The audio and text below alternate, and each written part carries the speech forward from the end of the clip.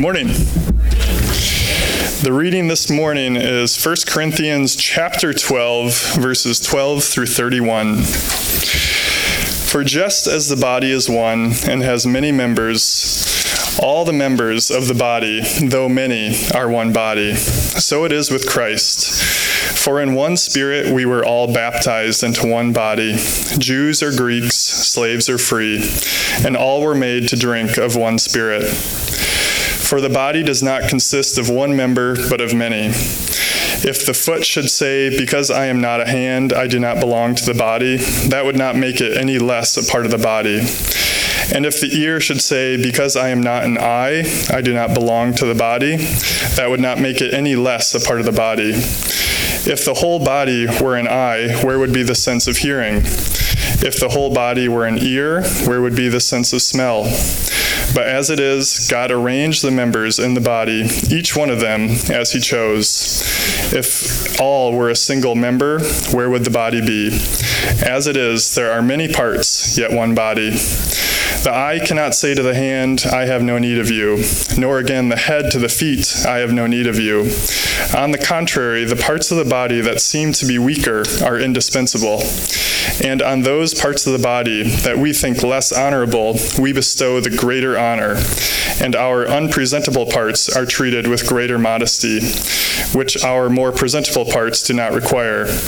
But God has so composed the body, giving greater honor to the part that lacked it, that there may be no division in the body, but that the members may have the same care for one another. If one member suffers, all suffer together. If one member is honored, all rejoice together. Now you are the body of Christ, and individually members of it. And God has appointed in the church first apostles, second prophets, third teachers, then miracles, then gifts of healing, helping, administrating, and various kinds of tongues. Are all apostles? Are all prophets? Are all teachers? Do all work miracles? Do all possess gifts of healing? Do all speak with tongues? Do all interpret? But earnestly desire the higher gifts, and I will show you a still more excellent way. Let's pray. Dear Lord, just thank you that you have made each of us exactly how we are meant to be, that you make no mistakes. I thank you that we are all different. Thank you that we each have our own strengths, our own gifts, our own weaknesses, and I thank you that you made us as a body of believers to depend on each other and to need each other. I just pray that we would never get to the point of feeling that we are self-sufficient, but we would realize our need for you first and foremost, and our need for each other, and that we would rely on each other. And so I just pray that in this way that this would honor you and glorify you as you intended, and I pray that our worship and praise of you this morning would glorify you as well. So in your name we pray. Amen. Thank you, John. The Alphas can be dismissed. Even in the body of Christ, there is an appendix. Hopefully nobody gets removed. Well, I want to tell you a story about California. Some Californians take time to prepare for disasters, like an earthquake. Maybe they'd gather a couple gallons of water, maybe a dozen cans of food, maybe some ammo. You probably caught on Californians don't know how to prepare for a natural disaster. They would not survive for very long. My assumption is that many of us in this room have more than a couple gallons of water, more than a couple dozen cans of food. I'm not going to ask you how much ammo you have. You might have a deer or two in the freezer. Vermonters, contrary to Californians, know how to prepare. A huge snowstorm or a power outage, a flooded river can seclude us for days. And many of you could probably just survive off of the land and what you have for 6 months. But how much is too much preparation? Your boss probably wouldn't appreciate it if you never came to the office because you were gathering stuff to store in your basement. Your wife probably wouldn't like it if she couldn't afford to buy groceries because you kept buying ammo. You must have a balance between preparing for the worst, but also working hard. And so in Nehemiah 3, we will see this balance of God's people working together to accomplish great things, but we'll also see them preparing for the worst and while being steadfast in the midst of their adversity. So working together and being steadfast together. Would you pray with me? And you can turn in your Bibles to Nehemiah 3. Father, as your word says in Psalm 56, when I am afraid, I put my trust in you. In God, whose word I praise, in God I trust. I shall not be afraid. What can flesh do to me? So God, we acknowledge that those words are easier read than acted upon at times. And so God, would you give us a trust in you, in your covenant, in your character, in your promises, and for your Son, who is the Christ, who died in our place for our sins. God, we thank you for this text this morning. Would you help us to understand it and apply it and be transformed by it? We pray this in Jesus' name. Amen. So we will read Nehemiah chapter 3 shortly. Where God's people, they work together in chapter 3, and we'll see as well that they are steadfast together in chapter 4. In chapter 3, we'll see that all of God's people, they work together. As I read it, you look for some of these names. Look for some of these titles. You have high priests and merchants. You have Levites and regular dudes. Yes, dudes is in the Hebrew. Rulers and priests, goldsmiths, perfumers.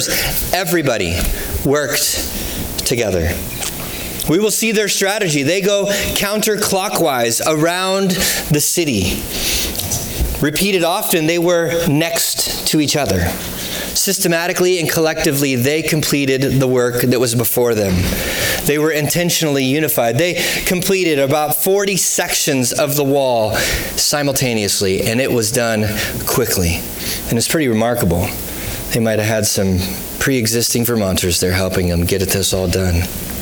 In what could have been chaos, they were committed and they were unified. So I'm going to read Nehemiah chapter 3. We'll read through the whole chapter. You can pray for me in my pronunciation of some of these names. Then Eliashib, the high priest, rose up with his brothers, the priests, and they built the sheep gate. They consecrated it and set its doors. They consecrated it as far as the Tower of the 100, as far as the Tower of Hananel. And next to him, the men of Jericho built. And next to them, Zechar, the son of Imri, built.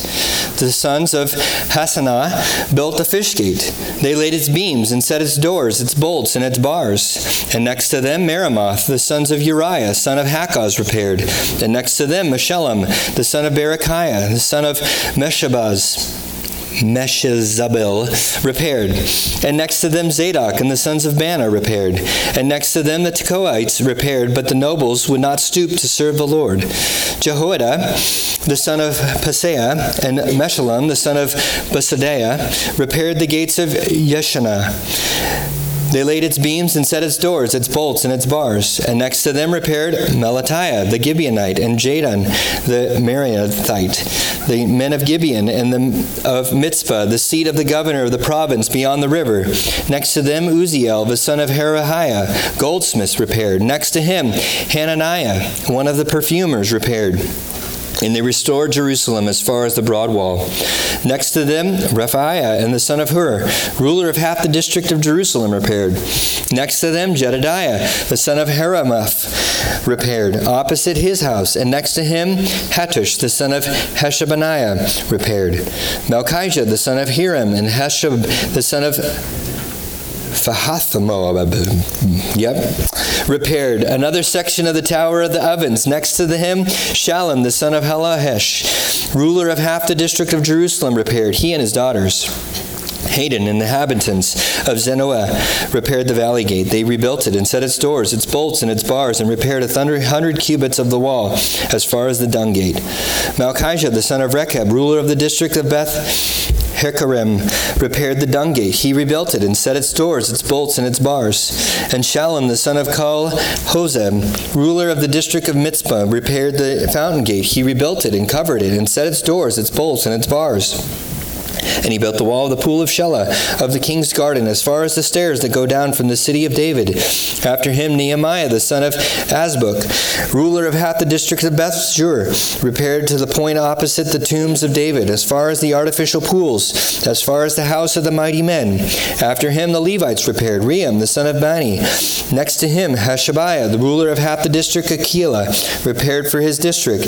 After him, their brothers repaired. Bavai, the son of Henadad, ruler of half the district of Keilah.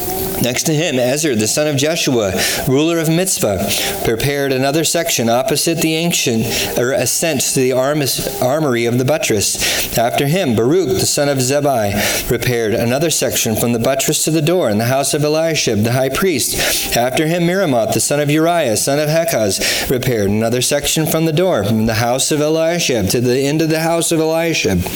After him, the priests, the men in the surrounding area repaired. After them, Benjamin and Hashab repaired opposite their house. And then Azariah, the son of Maaseiah, son of Ananiah, repaired beside his house. And after him, Benui, the son of Henadad, repaired another section from the house of Azariah to the buttress on the corner. Palav, the son of Uzai, repaired opposite the buttress in the tower projecting from the upper house of the king in the court of the guard. After him, Pedaiah, the son of Parash, and the temple servants living in Ophel repaired to the opposite point of the water gate on the east in the projecting tower. After him, the Tekoites repaired another section opposite the great projecting tower as far as the wall of Ophel. Above the horse gate, the priests repaired, each one opposite his own house. After them, Zadok, the son of Immer, repaired. Opposite the east gates repaired. And him, Hananiah, the son of Shelemiah, and Hanan, the sixth son of Zalaph, repaired another section. And after him, Meshullam, the son of Berechiah, repaired opposite his chamber. After him, Malchijah, one of the goldsmiths, repaired as far as the house of the temple servants, and the merchants opposite the muster gate, and the upper chamber of the corner, and between the upper chamber and the corner of the sheep gate, the goldsmiths and the merchants repaired. So, how many of you would skip that chapter in your Bible reading plan? Nehemiah lists an eclectic group. That was a rhetorical question, Dave. There will be a test on the places and the people that were listed in that next weekend. Well, in this church called Cornerstone, we have nurses, we have doctors, business owners, people who have never owned their own company, who've been at their own company for decades. College students, married, single, empty nesters, no kids, 7 kids, retired, tired, from small towns, from big cities, military, maybe some pacifists, Californians, Wisconsiners, is that how you pronounce it? Yep. Okay, good. New Hampshire-ites, I don't even know.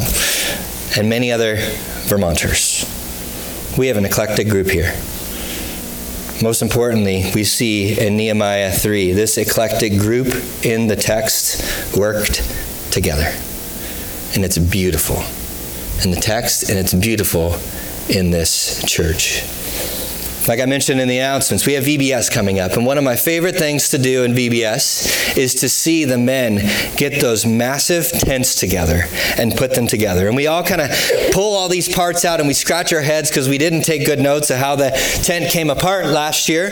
And we figure it out. We put the puzzle together. We all work together. And we had a friend named Sue who watched us last year and who helped to take it down this year, and she made us some nice plans so that when we put it up in a few months, hopefully it doesn't take us an hour to just figure out what we are looking at. Hopefully it'll be easier. But we get to work together. We get to work together like the Jews did in Nehemiah chapter 3. Next to each other, side by side, for the glory of God. The Jews worked together. They progressed in their unity, and everyone took their part. Various gifts empowered by God to work together. And the work on the walls provided Israel with a sense of identity, a sense of distinctiveness, reversing the humiliation that their prior sins caused them to need to rebuild this wall. Based on the destruction that came as a result of their sin, they're reversing the consequences of their prior actions. And imagine the confidence that they had as they see brick by brick by brick, section by section by section growing, seeing the walls rise up. The days ahead might be hard. They probably will be harder than they are today for the church. And we can learn from these Jews in Nehemiah as they were unified, because their buddy Sanballat comes back and he returns in chapter 4.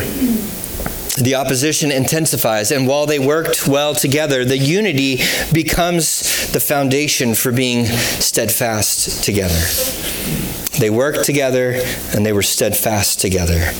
Look what happens in chapter 4. I won't read the entire chapter in this go. We'll look at that first section. Now when Sanballat heard that they were building the wall, he was angry and greatly enraged, and he jeered at the Jews. And he said in the presence of the brothers and of the army of Samaria, "What are these feeble Jews doing? Will they restore it for themselves? Will they sacrifice? Will they finish it up in a day?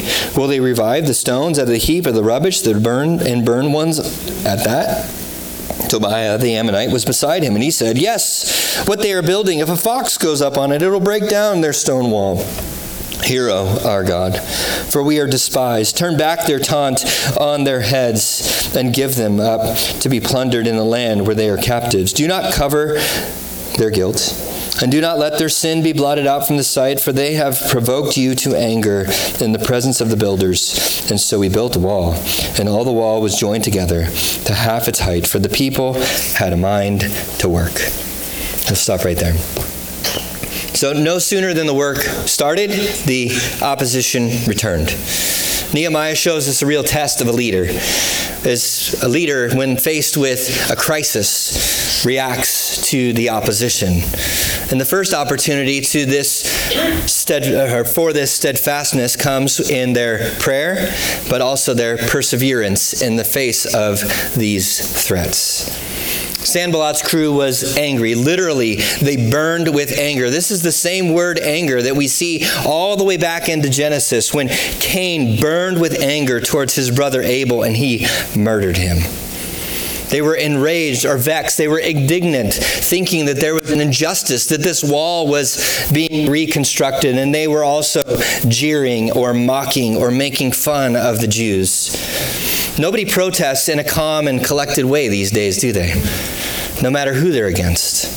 Anger is often the world's response to God's work because it challenges the worldviews that the world has and the world values.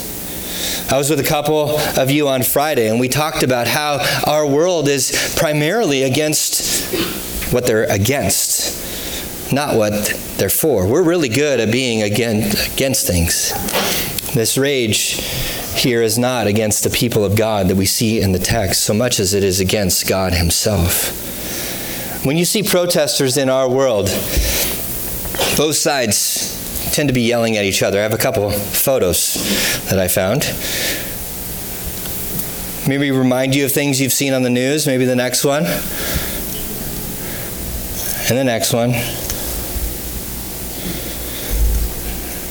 Here's some reminders of what it looks like over the last couple years, is it not? Nehemiah doesn't respond like this. Thanks, Kent. He doesn't even talk to Sanballat. He doesn't explain, you guys don't know what you're talking about. Who does Nehemiah talk to? He talks to God. Verse 5. Nehemiah's dependence on his sovereign God is never more evident than in his prayers. And Nehemiah's prayers are what theologians call imprecatory. They aren't directed to the enemies of God. They are directed to God to do something about the enemies. Turn back their taunt. Do not cover their guilt. Let them be blotted out. They have provoked you, God, to anger. Is it okay to pray like this? Like Nehemiah is writing scripture, so I think it's okay for him, but what about us? Psalm 79:12. This is what the psalmist says: return sevenfold into the laps of our neighbors the taunts with which they have taunted you, O Lord. Psalm 94, O Lord, God of vengeance, O God of vengeance, shine forth. Rise up, O judge of the earth, repay to the proud what they deserve. Nehemiah hates their sin, but he does not repay evil for evil. He's saying, God, you deal with it because they have sinned not against us, but against you. Because Nehemiah knows what God says in Deuteronomy 32:35. Vengeance is mine, and recompense for the time when their foot shall slip, for the day of their calamity is at hand, and their doom comes swiftly. And so Nehemiah isn't acting. He's not yelling back at them. He's petitioning to God to act. He isn't asking permission to take personal vengeance on them. Nehemiah has a zeal for God and for God's honor, but Nehemiah knows that only God can deal decisively and perfectly with this situation. So God, help the work. Stop these enemies of ours who are your enemies. Last week I mentioned Mid-Vermont Christian School. Well, they made the news again this week. Their girls' basketball team forfeited their basketball game because there was a boy on the opposing team's girls' team, and they didn't want to play against them for good reason. So please keep praying for that school. If any of you want to join me and Cal, we're going to host a table at their auction and banquet. There's no charge for you. If you want to come and join us, we would happily have you join us at their auction. We're talking to our kids about the news and the things that they had heard at school. And one of my kids asked, well, isn't it unloving to the boy on that other team to be singled out by everybody? The media picked up on the story, of course, as the adversaries want to make the school look poorly.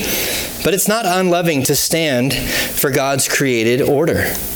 The boy is choosing what he wants. The school that he goes to is choosing what they want to allow this boy to play. And Mid-Vermont is choosing what they want and saying, we won't play against you. We won't go against the way that God's created order is set out in Genesis. But the school didn't need to be hostile in return, and they weren't. So I checked some of the comments on social media. Kristen and I did one night, seeing what the world is saying about them, and you don't need to go look them up, and it's not pleasant things. They're not friendly. They're like Sanballat to Israel. But Nehemiah, he stands up to the opposition by building the wall in verse 6. In the face of all this, what does verse 6 says? So we built the wall. The insults wouldn't stop, but the first response to the opposition is together. They prayed and persevered in the face of insults. More happens in verse 7 if you want to pick up there. But when Sanballat and Tobiah and the Arabs and the Ammonites and the Ashdodites heard that the repairing of the walls in Jerusalem was going forward and that the breaches were beginning to be closed, they were very angry. And they all plotted together to come and fight against Jerusalem, to cause confusion in it.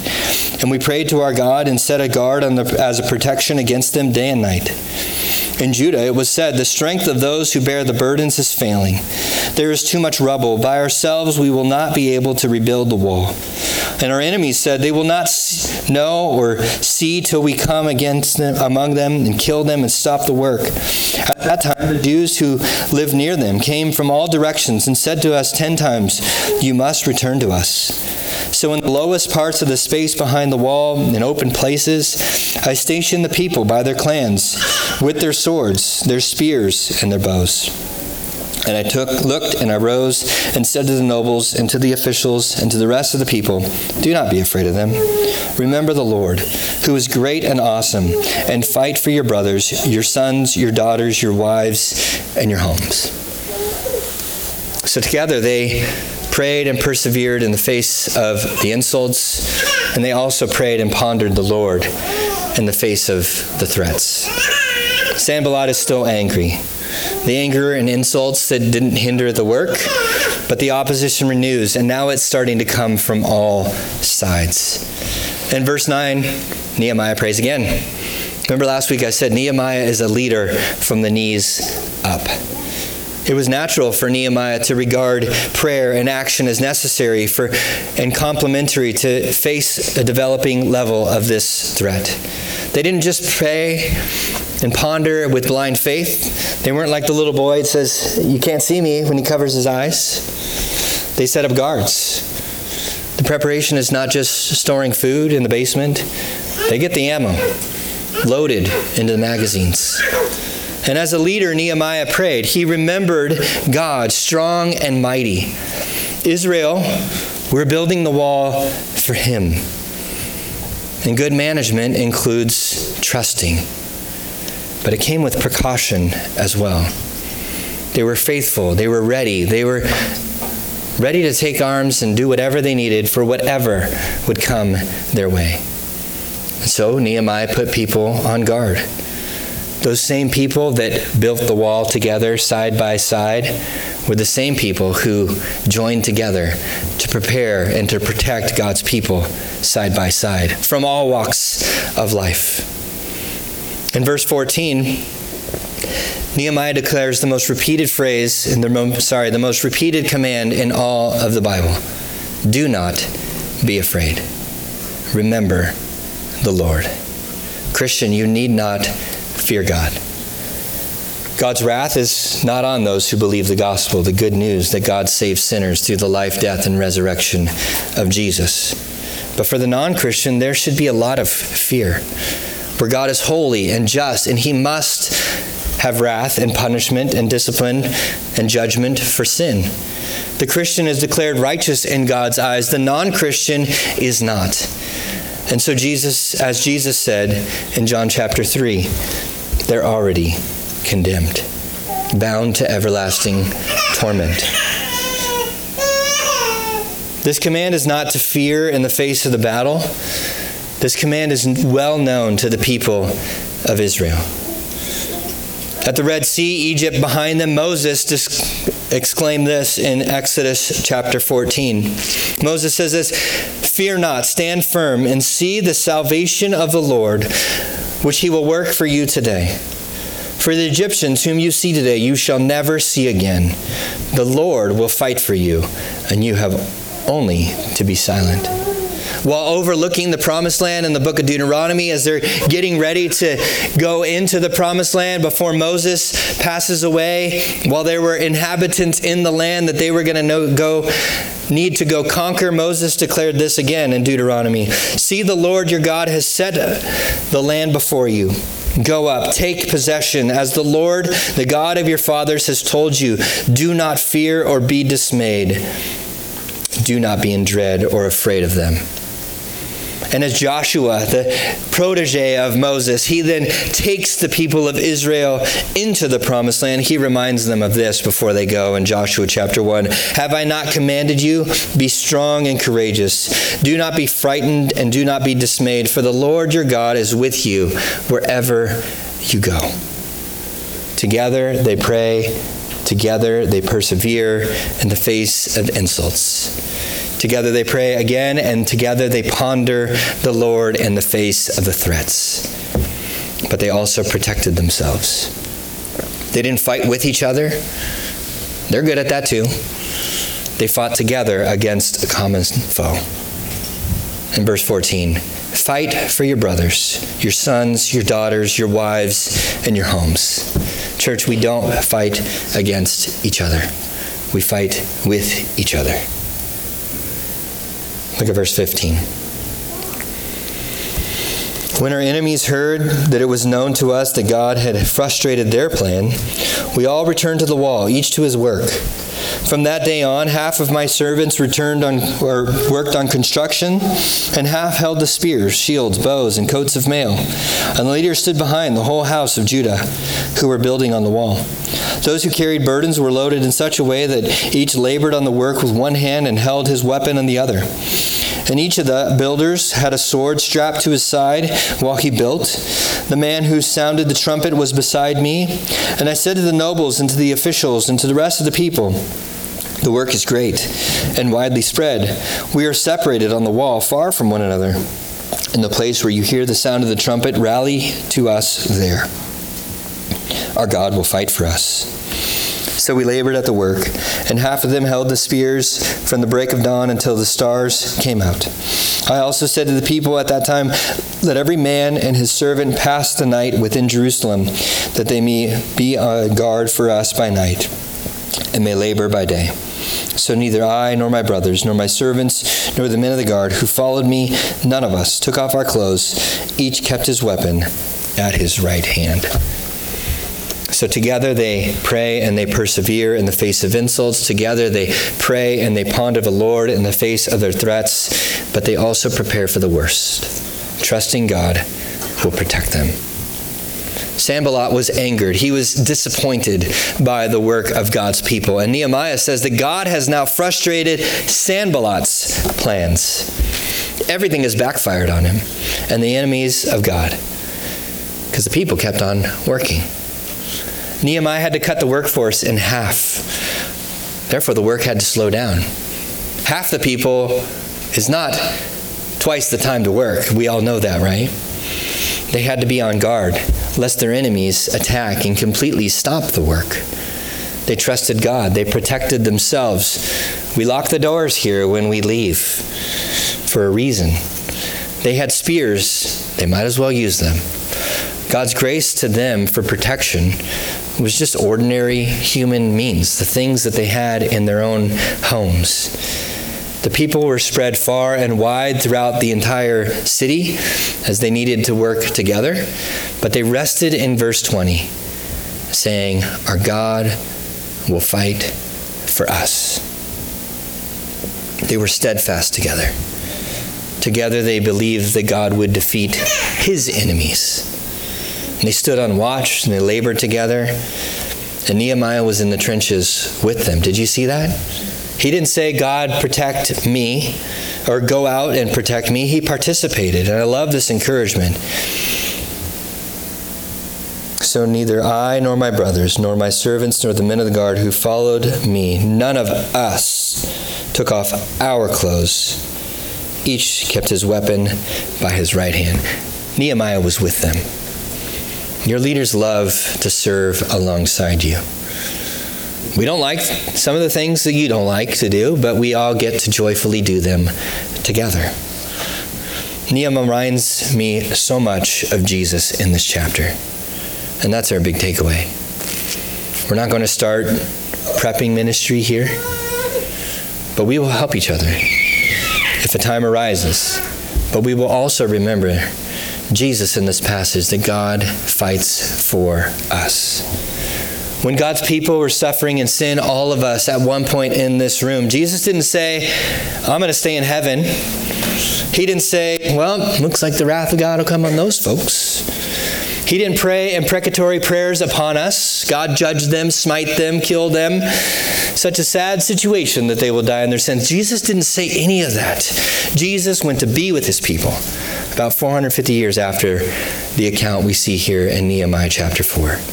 Jesus came to earth to live a perfect life. He died a sinner's death. He died and was buried and rose from the dead, and he fought our battles. He fought with us, not against us. He came to die that so we would never need to die ourselves. He came to conquer our enemies of Satan, sin, and death so that we wouldn't have to face them any longer, and we would never have to face the wrath of God.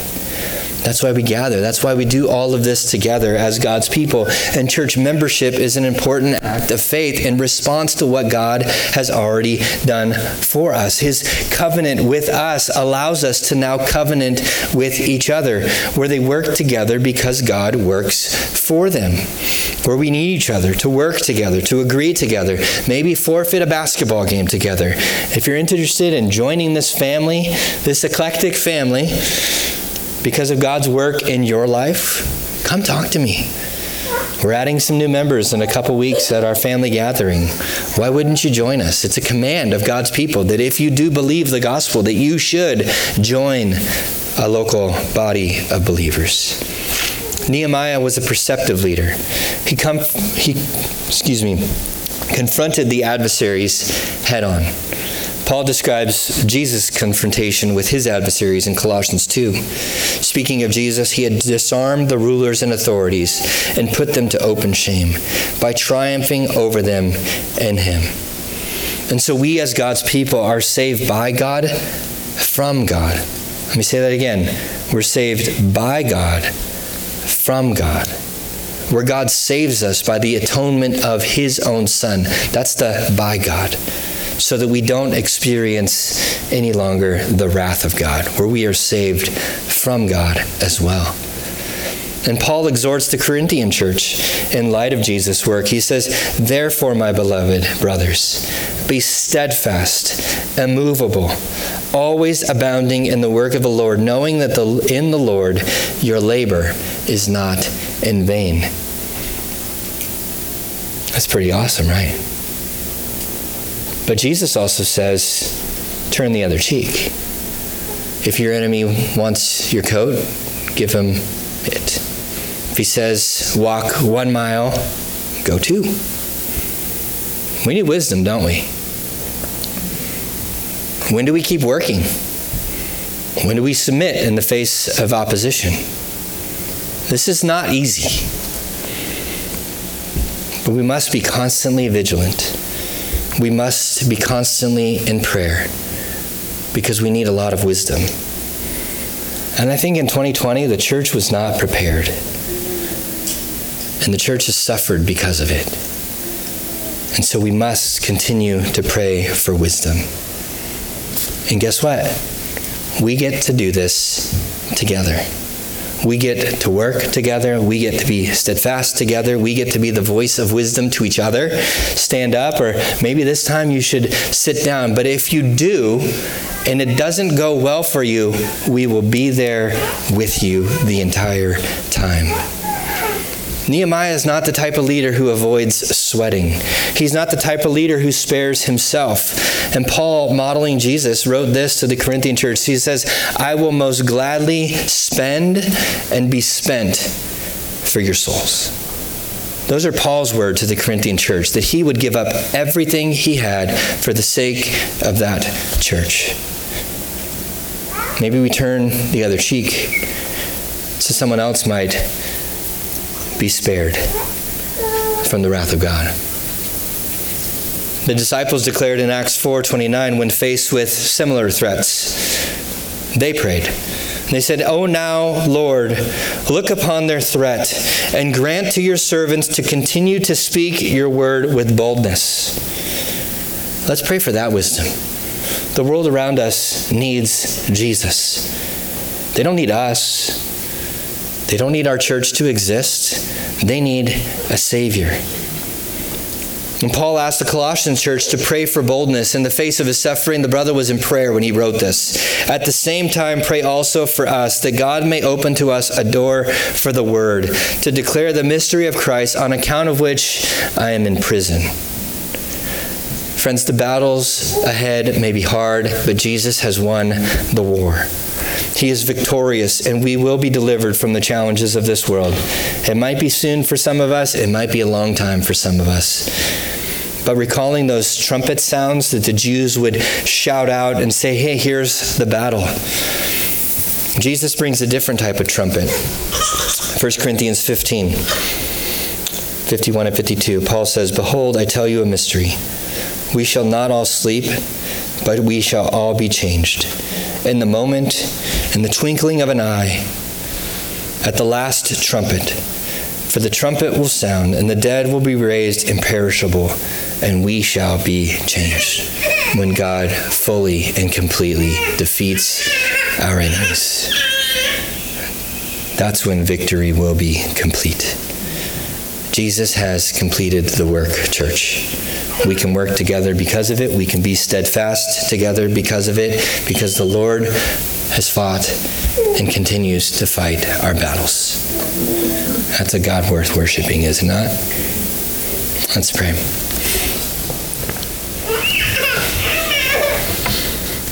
Father, we thank you that at the right time, your Son came to die for the ungodly, for us.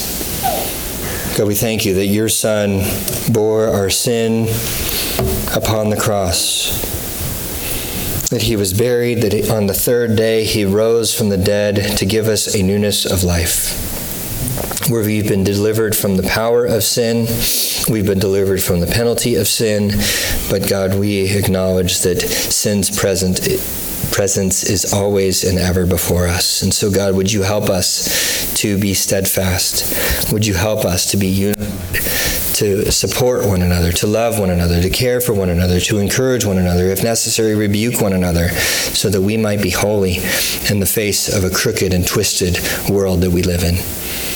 God, would you give us, as Paul said, boldness to speak the gospel to each other, but also to the world around us. For it is the power of God for salvation for all who would believe. There is no other way, God. And so give us boldness to proclaim it. Thank you for the ways in which it has transformed us. And God, we ask that you would be honored in the rest of our time as we worship you for the great and mighty things that you have done for us. We pray this in Jesus' name.